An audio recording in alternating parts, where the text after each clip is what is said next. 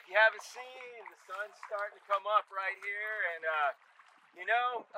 one of the reasons we really like sunrises a lot, all of us, man, people go to the beach to watch sunrises, not just on Easter Sunday, but one of the reasons we really like them is because God is undeniably alive. Hey, let me ask you a question. How was the sunrise you created yesterday compared to the one God is creating right now? Oh, wait, you didn't create one yesterday? I didn't think so. And that's kind of the conversation he had with Job when Job wanted to complain. Man, God is awesome. And so as I share with you what God has in store for us right along this mangrove line, you can see the sun starting to come up. And every day it's unique. Every day it's beautiful. And every day it declares the glory of the Lord. I want to show you something else that's cool. Dude, check this out. Yeah, I don't know. Can we see it on the camera right here, man? This is a fighting conch, man. While Zane was sharing his testimony and I was listening, and really not his testimony, but God's testimony, if you were listening, I was walking around and found this little fighting conch. Look at the colors on this. Man, how's this compared to the shell that you made the other day? Oh, wait, you didn't make one the other day? I didn't think so, man. Only God makes these. Everything around us testifies to the fact that He's alive, man. He's alive, and that's what today's about. That's what every Sunday is about. And I wanted to kind of start off by sharing with you that when I was in high school, somewhere between middle school and high school, as I was surfing, the word dude came up in surfing. It became synonymous with surfing back in the 70s, the mid-70s. And it might even have been with posers or whatever, but it became a real part of it. And the word dude conveys a lot of things. Like if somebody totally messes up, you're like, oh, dude. Something is like, really good. It's like, dude. If somebody does something that you just can't even believe, you're like, oh, Zane, dude, man.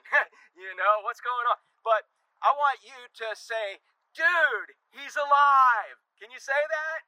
Everybody on the count of 3. 1, 2, 3. Dude, he's alive. Do that at home. Come on, I dare you while you're in bed. 1, 2, 3. Dude, he's alive. Man, that's all that matters is that he is alive. If he's alive, we are secure. If he's alive, we're alive. Our whole life is in him. And as I prayed, man, for weeks about what God would have me preach during this time for this Easter message about, dude, he's alive. And with this theme that we've had, because he's alive, this is what it means to me that he's alive. As I've been praying and looking, God led me to John chapter 14. And I want you to turn there if you have your Bibles to John chapter 14, or you can go ahead and listen. You can also go on Facebook Live or Facebook later, and you can see the outline that's there either on my personal page or on the Driftwood Church at the Beach page. But as I share with you, man, he brought me to John chapter 14, and if you don't know, that was something that Jesus was sharing with his disciples the night he was betrayed. The night before he was going to be betrayed, the night before he was going to be arrested and have 6 illegal trials, the night before he was going to be spit on, he was going to be mocked, the night before he was going to be beat beyond recognition, as Isaiah puts it, the night that he'd be before he was nailed to the cross, the night before everyone would deny him.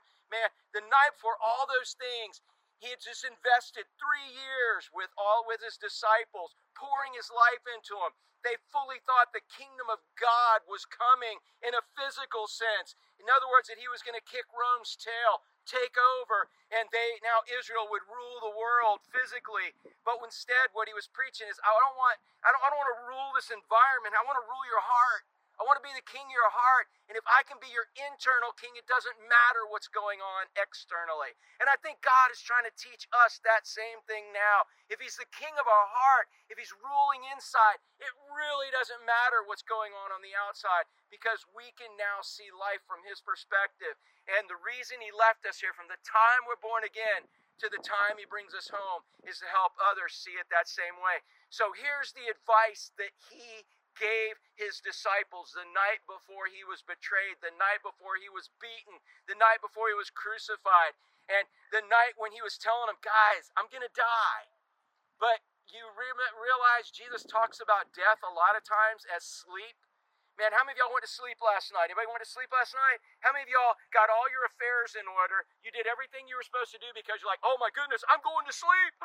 I'm going to sleep. This is it. This is it. Once I close my eyes, it's done. How many of y'all fully expected to wake up? That's why Jesus called death sleep. Because death is just it's a change. It's a transition. It's not the end. And for him, it certainly wasn't the end. He was going to die and be buried and rise again on the third day to prove to all of us that he had the ability to allow us to rise, to bring us back to life again. And when it was time for that. And so, so in this, man, this is what he's trying to teach his disciples on that night. That night before he's going to die, before they're going to freak out and say, wow, we gave up lucrative corporate jobs, collecting taxes. We gave up lucrative fishing businesses. Man, my dad just bought a new boat. He told me not to follow this guy, but I went, and man, we gave up everything for him. And all of a sudden now he's saying, I'm going to die? And they didn't get it. They really thought Israel was going to take over again. Nothing made sense to them, and he's trying to comfort them, saying, because I live, because I'm going to rise again on the third day, it's going to be better for you than if I stayed here physically. You understand that's what he's saying? And in fact, for you, how many of y'all would rather have a physical Jesus walking alongside you than a Holy Spirit living inside you? Man, you don't understand the Holy Spirit if that's the case, or you're not walking with him, because what he says is it's better for us to have the Holy Spirit in us than to have a physical Jesus walking with us. Listen as we go through John chapter 14 and the advice that he gave to his disciples, and how he said, because I live, this is what I can do. Because I live, this is what you have. Because I live. And so we're going to start off with the first point. In John chapter 14, you don't know the famous verse, John 14:1. He says, because I live, because he lives, I have a home in heaven. And you know what's the cool part about my home in heaven? He's going to make sure I get there. I have a home in heaven, and he's going to make sure I get there. How many of y'all live with somebody who notoriously gets lost all the time? How many of y'all know somebody whose directions you would never trust? How many of y'all get lost all the time? You don't know where you're going. You get lost in Walmart. And I'm just saying, man, if it was up to me to figure out how to get to heaven, I would get lost. I would never know the way. I would be freaking out like the disciples if Jesus was going to die and say, man, I'm leaving. Well, how are we going to get to heaven? Jesus says, chill, bro. Chill. I'm going to make sure you get there. So listen very closely as we look at John 14, verses 1 through 11. And today I'm in the New Living Translation because I just think it spells it out so good. For you ESV fans, it's almost identical to that. Verse 1, he says, don't let your hearts be troubled. Why would the disciples be troubled? Well, because they poured everything they had into Jesus, thinking he was going to let Israel rule the world again, to be the number one country, to take over everything, and all of a sudden he says, I'm going to die. Man, their hearts were troubled. They didn't understand it. They didn't get it. They're trying to reconcile and said, don't let your hearts be troubled. Your heart may be troubled right now because things aren't working out the way you thought they would. Investments aren't. The stock market isn't. The retirement isn't. Your blue-collar job, your white-collar job, your home job, everything. Things might not be working out the way you think they should. And these words are to you also like they were to Jesus' disciples the night before he died. He says, don't let your heart be troubled. Listen to what he said. Trust in God, trust also in me. In other words, the key, the solution, is to put all your faith and trust in him.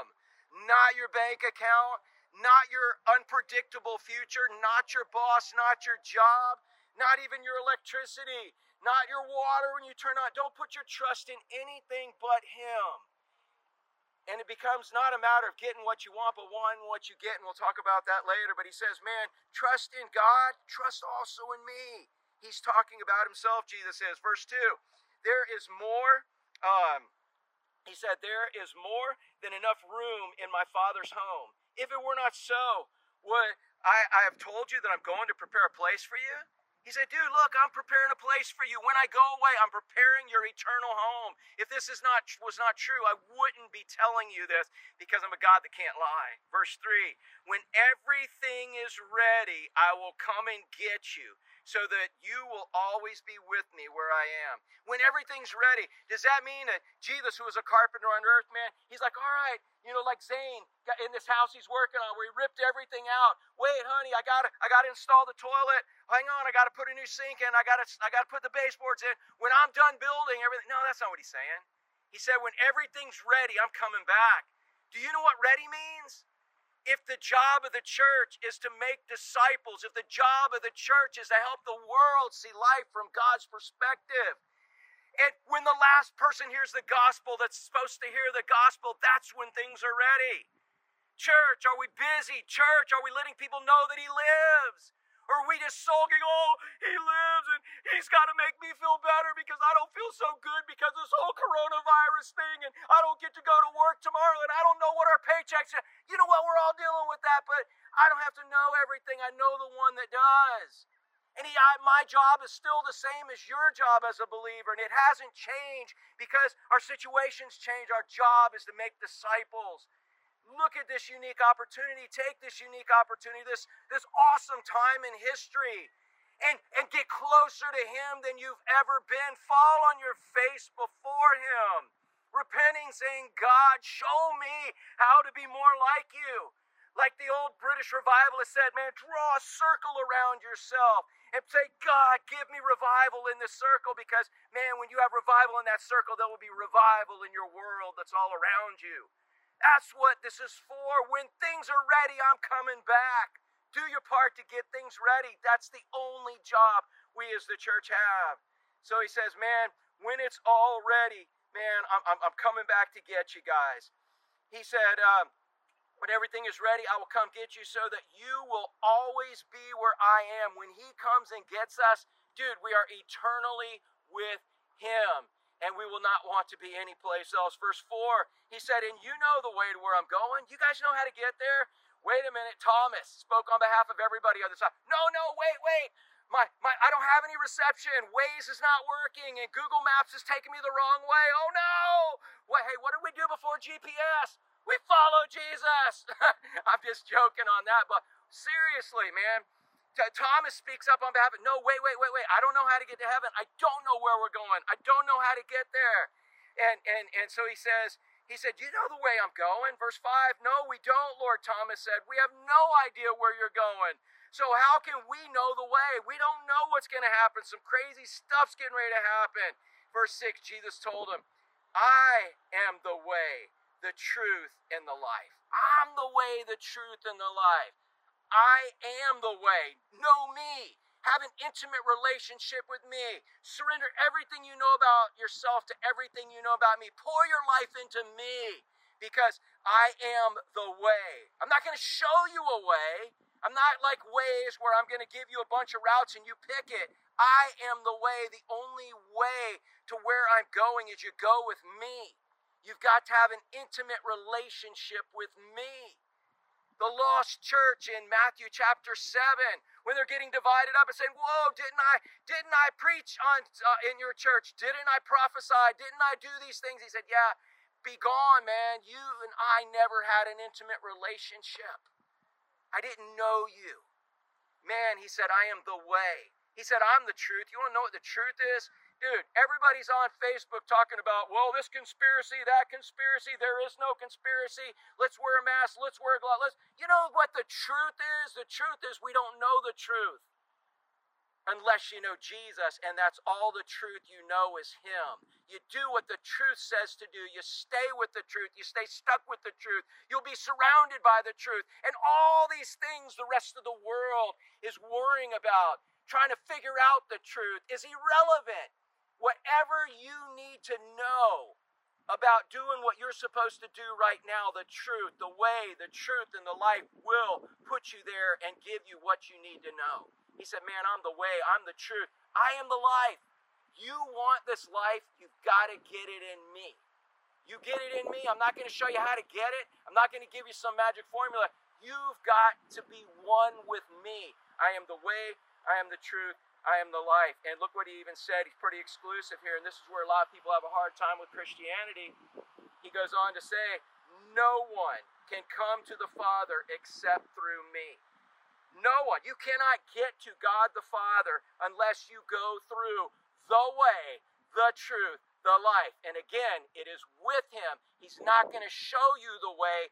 You go as if you were on his back. He's piggybacking you. You are one with him.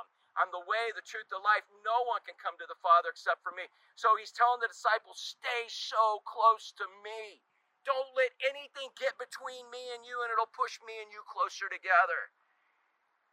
So man, he goes on, I'm the way, the truth, the life. No one come to the Father except for me. Verse 7, if you had really known me, you would know the Father, who the Father is. From now on, you do know the Father because you've seen him, because you've seen me, he says. We've been hanging out 3 years. You know me, so you know the Father. You know the way. Stay with me. Verse 9, have I been with you all this time, Philip, and yet you still don't know who I am? And it's a rhetorical question because Philip knew who he was. Anyone who has seen, man, I can't wait to get back to the teleprompter here again. Anyone who has seen, verse 7, if you had known me, anyone that has seen him has seen me, has seen him. Verse 8, Philip said, Lord, show us the Father, we'll be satisfied. Philip's not getting it at this point. Verse 9, Jesus replied, have I been with you this time, Philip, and you still don't know me? Anyone who has seen me has seen the Father. So why are you asking me to show him to you? Don't you believe that I am? We can stop right there. He says, don't you believe that I am the Father and the Father's in me? The words I speak are not my own, but my Father who lives in me does his work through me. Verse 11, he comes to Philip and says, look guys, here's the deal. Verse 11, just believe. That's all he's asking us to do. He said, just believe that I am in the Father and the Father is in me. Or at least believe because of the work you have seen me do.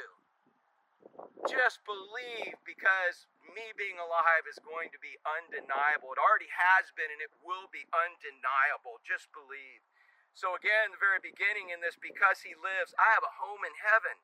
And he is going to make sure that I get there. And that's a good thing because if it was up to me to make sure I got there, we get lost. If it was up to Ashley in the back seat, JJ in the back seat, Emily in another back seat, Linda in the front seat, and they all had their ways going, you know what? We would not only get lost, but we'd get in a fight. Anybody ever done that when everybody's got ways going on? Aren't you glad there's one way, there's one person, there's one we can invest our life into? And because he lives, I have a home in heaven, and so do you if you're a believer. And he's going to get us there. But number 2, because he lives, I can serve the one I love, and he will give me everything I need to do it. Listen to this next little section.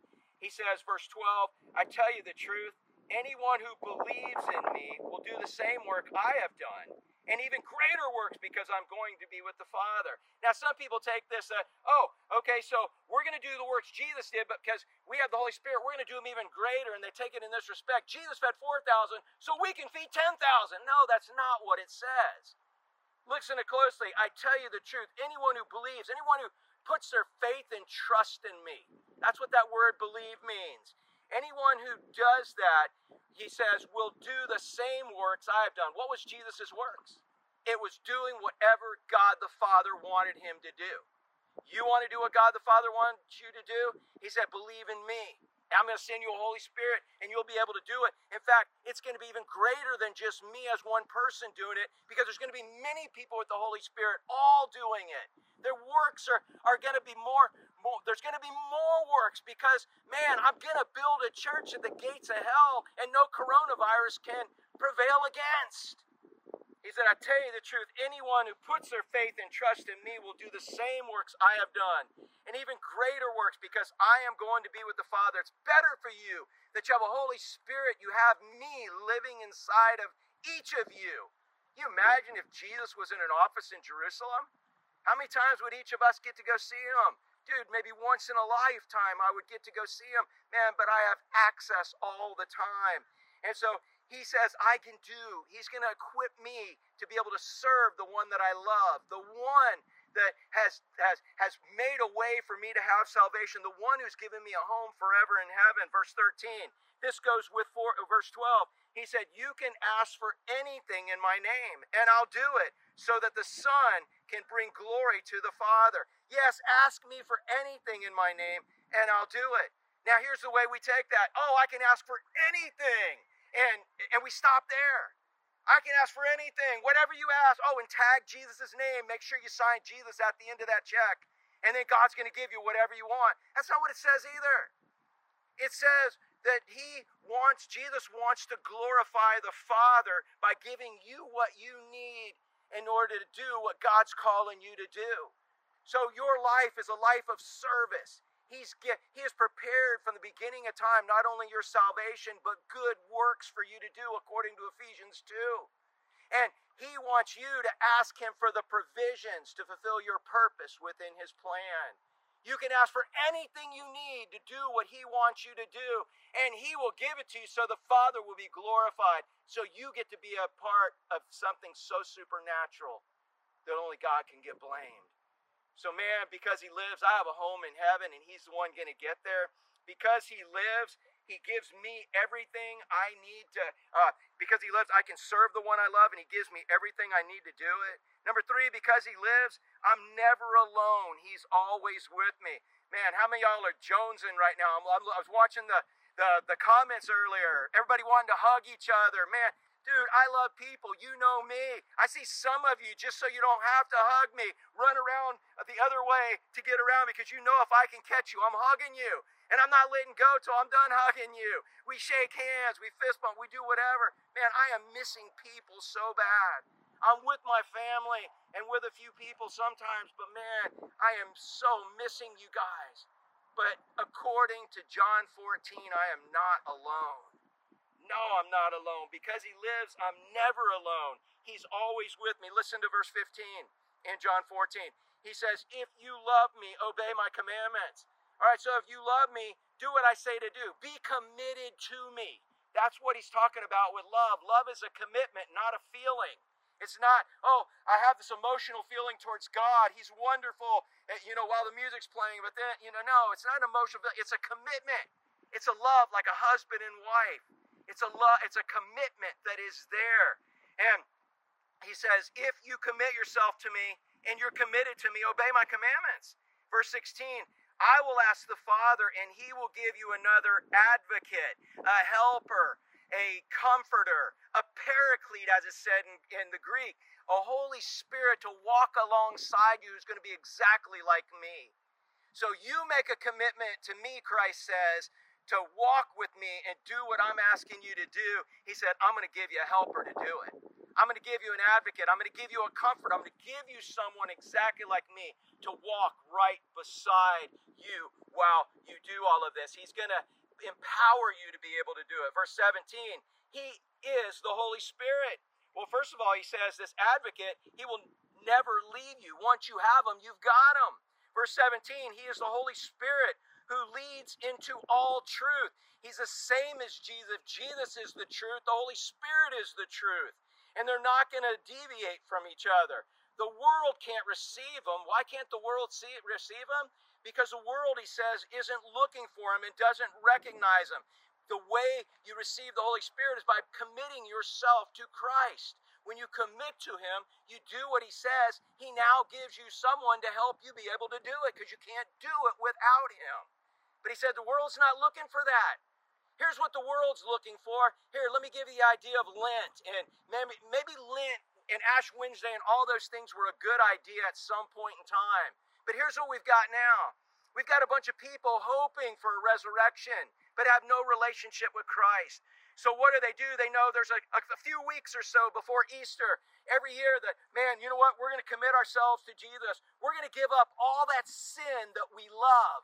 We're going to give up all those wicked behaviors that we love, that God doesn't love, that God hates. We're going to give them all up for God, and we're going to go to church on Easter, and we're going to hope that when we die, we're resurrected for that. But before we get ashes on Ash Wednesday, before we make that commitment, we're going to have Fat Tuesday, which is Mardi Gras. We're going to have Carnival, which is no meat. We are going to have this giant party where we can just have all the debauchery and sin and wickedness we want, so that we can fill up on it because we love it and God hates it, but we can fill up on it so we can sacrifice it to God. That is not God's plan at all. You just heard, he said, if you love me, you commit yourself to me. It's 24/7, 365 days a year. It is eternally. You commit yourself to him. He says, man, I'm giving you Holy Spirit, and I am going to give you the desire and ability to do what I want you to do. And he goes on to say, He said, world doesn't receive it because it's not looking for him. He goes on, but you know him because he lives with you now. He's talking to disciples about himself, and later he'll be in you. That's in Pentecost. Verse 18, he said, no, I will not abandon you as orphans. I will come to you. I will stay with you forever. Verse 19, soon the world will not see me physically anymore, but you'll see me. You'll see me spiritually. Since I live, you also will live. Jesus lives. Everybody say one more time, dude, he's alive. 1, 2, 3. Dude, he's alive. He just told us, man. The truth told us he's alive. And by the way, the greatest testimony on the fact that Jesus is alive is your changed life. How many of y'all have desires now that you never dreamed you would have before you gave your life to Christ? How many of you know that he has changed your life and is continually changing? That is proof. A dead God cannot change your life. And you certainly can't. Otherwise, you would have done it before you got saved. Man, he goes on. He said, when I am, verse 20, raised again to life again, you will know that I am in my Father, and you are in me, and I am in you. Go read that yourself, man. He said, when I'm raised to life again, you're going to know I'm in the Father, the Father's in me, and we're in you. You're going to know we are one because we are committed, dude. You know what, man? That word committed in the Hebrew, this is Greek here, but in the Hebrew, it was talking about a woman rolling out dough and making strudel, man. Anybody make strudel ever? You roll out dough, and then you take, your sugar and spices, then you put nuts in it. And when you start rolling the nuts in with the dough and put the heat to it, the nuts become committed to the dough. God is the dough, and you're the nut. And through the heat of this world, when you give your life to him, you become committed and become some sanctified spiritual strudel. I'm just telling you, dude, that's what that word committed. It's inseparable. It's inseparable. You can't separate it. It's not some little 1 month commitment to him and then going back to debauchery, man. It's a lifestyle. And it's lifestyle you would rather, there's no other lifestyle you'd rather have when you are committed to him. Judas, not Iscariot, verse 22, said to him, Lord, why aren't you going to reveal yourself only to us and not to the whole world? Why aren't you going to tell the whole world about it? Jesus replied, all who love me, all that are committed to me, and will come and make a home, all that are committed to me will do what I say. My Father will love them. He'll be committed to them. And we will come and make our home with each of them. In other words, you commit to Christ, he commits to you. And it's eternal. It's a done deal. Verse 24, anyone who doesn't commit to me and doesn't obey to me, and remember my words are not my own words. What I am telling you is from the Father who sent me. Going down to verse 25, he said, I'm telling you these things now while I'm still with you. But when the Father sends the advocate, the comforter, the Holy Spirit as my representative, that is the Holy Spirit, he will teach you everything. Listen to that. The Holy Spirit who is walking with you are not alone. He is with you, and he promises he will teach you everything and will remind you of everything that he has previously told you. So because he lives, man, I got home in heaven and he's going to get me there. Because he lives, I get to serve and worship the one I love, and he's going to give me everything I need to do it. Man, because he lives, I'm never going to be alone. He's always with me. But we're almost done here. Because he lives, I have peace because he's coming back to get me. You get that? I have peace because he's coming back to get me. Man, verse 27. He said, I am leaving you with a gift. He said, when I leave, when I die, I'm giving you a gift, guys. And it's peace of mind and heart. Here's where we stop. It's peace. All right, so if you're going to give me peace, then that means you're going to give me what I want. That means I'm going to pray, and I'm going to ask for a specific result. I'm going to ask you to do a specific thing, and if you do what I say, then I'll have peace. No, that's not what he's saying. It's not about getting what you want. It's about wanting what you get.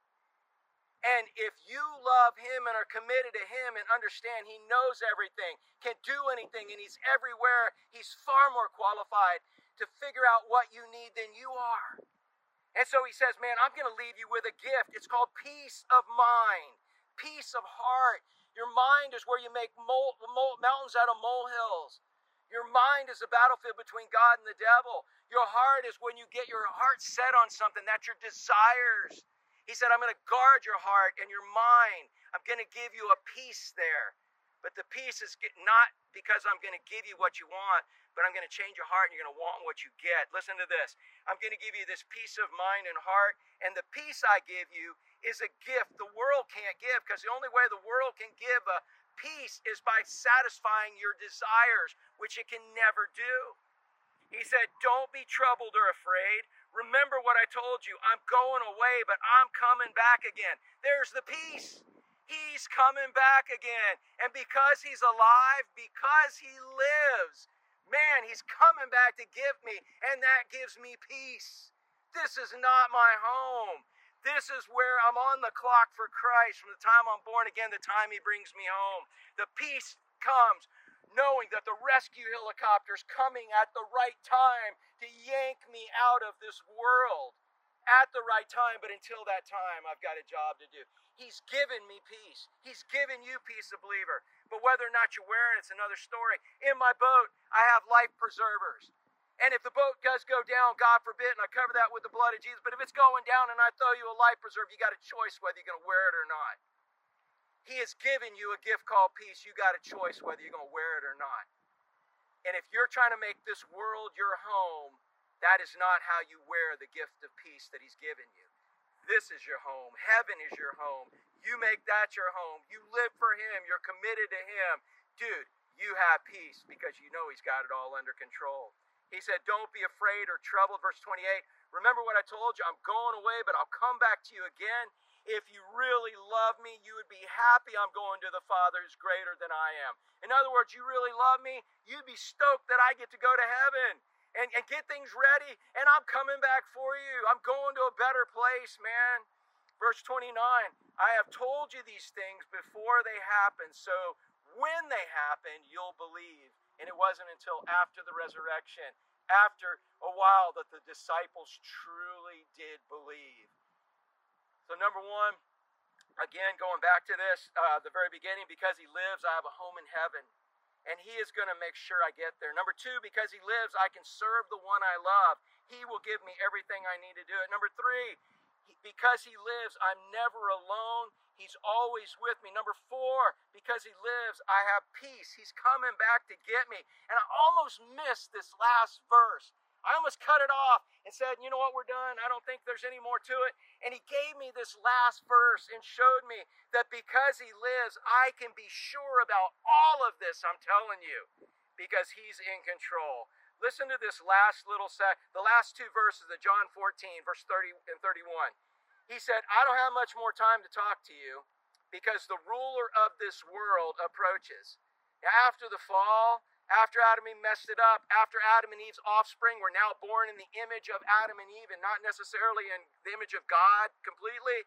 Man, after sin entered the world and death came by sin and we've all inherited and we now had to make decisions based on good and bad, and we were only equipped to make them based on good.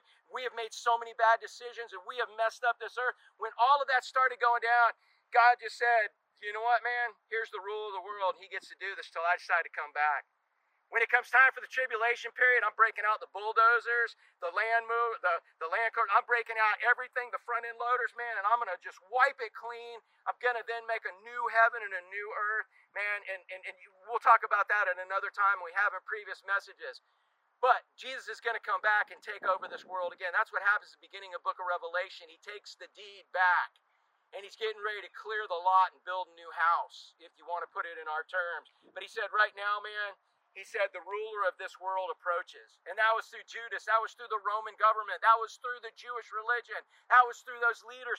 They're approaching right now. But look what he says. He has no power over me. Dude, Jesus gave up his life. They didn't take it. He gave it up for you and me. He has never lost control. He's always been in control, and he's in total control right now. That's why we have to continually see life from his perspective so we can help others see it from his perspective. He said, man, he's coming. The ruler of the world approaches, but he has no power over me. But I will do what the Father requires of me. There it is. That's what Jesus did. That's the work. that Jesus did always, of what the Father wanted him to do. That's the work that he's given us. And he's given us Holy Spirit to accomplish that work. And because there's so many of us, we can accomplish it even greater. Look at how the church has grown. Every time they try to kill the church, man, the church grows. The blood of martyrs is the seed of the church. I believe that's why God has removed us out of our little comfort zone. So you either depend on a relationship with him, or you depend upon a relationship with all your earthly possessions, goods, and things you've earned and accomplished. Right now, he's pretty much put it down where the rubber meets the road. You got him or you got nothing, man. He goes on. He said, the world has no power over me. The devil has no power over me. Verse 31. But I will do what the Father requires me, so that the world will know that I love the Father. He said, come, let's go. That's my thought to you. Because he lives, come, let's go. Let's go do what he's equipped us to do. In conclusion, because he lives, I have a home in heaven, and he's going to make sure I get there. And if you want that home in heaven, it takes you surrendering everything you know about yourself to everything you know about Christ. Not just a little bit, surrendering it all. Making a commitment to him. And the only way you can do that is if he gives you the desire. If you have that desire and you've never made that commitment, man, that desire comes from him. It's like the wind. I don't know when the wind's coming. I don't know when the wind's leaving, but I know that it's here. And if you have that desire, you know that it's here. And act on it before the desire goes away. Because if you lose the desire, you can't give your life to Christ. And your home will not be heaven. So because he lives, I have a home in heaven. Not because I'm good, but he offered me a deal and I took it. And he is going to make sure I get there. Because he lives, I can serve the one I love, and he's going to give me everything I need to do it. I'm not forced to serve God. I don't have to go fill up on debauchery at some big Mardi Gras party so that I can now do what God wants me to do begrudgingly for a month or so. That's not the way it works, man. I gave my life to him. He gave me new desires. I want nothing more than to serve him and worship him. And how hard would that be if I wasn't equipped to? But he's going to equip me and give me all the desire and ability I need to do what he's asking me to do. Because he lives, I'm never alone. He's always with me. He's never going to leave me or forsake me. He lives in me, and he's living there eternally. Because he lives, I have peace. And where does my peace come from? Does my peace come from my bank account? Lord, no. Does my peace come from having perfect peace with all the people I'm surrounded with, never having controversy, never getting involved? No. Where's my peace come from? My peace comes from the fact that I have an eternal home in heaven. Man, I pull up right here. I've got 100 grains of sand in my hand right here. If each one of those grains of sand represents 1 year, that's 100 years. That's a long life on this planet. But the rest of the sand in this whole universe doesn't even represent eternity. And I've got a home in heaven where I will be with him forever there. Man, that brings me peace. Somebody once said that, how can you complain about the journey when the road leads home? Get that? How can you complain about the journey when the road leads home? But if you ain't on the road that's leading to that home, I can see why you complain about the journey. And as a believer, if we forget that the road leads home, we complain about this journey. We've got to keep our eyes fixed on things above, as Paul told us. And last but not least, man, because he lives, I'm sure about all of this. I'm positive. I'm betting my life on it. I'm telling everybody about it. If this fails me, everything fails me. But I know it's not going to. I am positive that what I'm telling you is the truth. Because he's in control. It's all because he lives. One more time, man, on the count of 3. You know the words. And you add whatever kind of dude you want, man. 1, 2, 3. Dude, he's alive. Man, I want you to look in the mirror so many times and just tell yourself, just say, dude. If you're a girl, you can say, dudette. Dudette, he's alive. Dude, he's alive. So go live with him because he's alive. Let's pray. Father, thank you for loving us. Thank you for giving us your word. Father, the same words that you used to try to comfort the disciples on the night before you were going to physically be taken out of this world, and knew they weren't going to understand it, knew they were going to have a hard time with it, you know, because they're human, Father. Those same words that you used to comfort them, I pray would comfort us so that we can live for you, so that we can understand just a little bit about what we have because you live. We have a home in heaven, and you're going to get us there. We have the desire and ability to serve the one we love. Man, we are never alone because you'll never leave us or forsake us. We have peace because you're coming back to get us. Father, and we can believe all of this because you're in control. I pray, Father, we would apply this the way we need to apply it. I pray if there's someone who's never given their life to Christ, today would be the day they do it. I pray for anyone that is counting on anything but you, and you've revealed that to them, Father, they would just surrender whatever it is to you. And Father, we would be busy about your work of making disciples until you come back. And I pray for these things in Jesus' name. And all God's people said, dude, he's alive.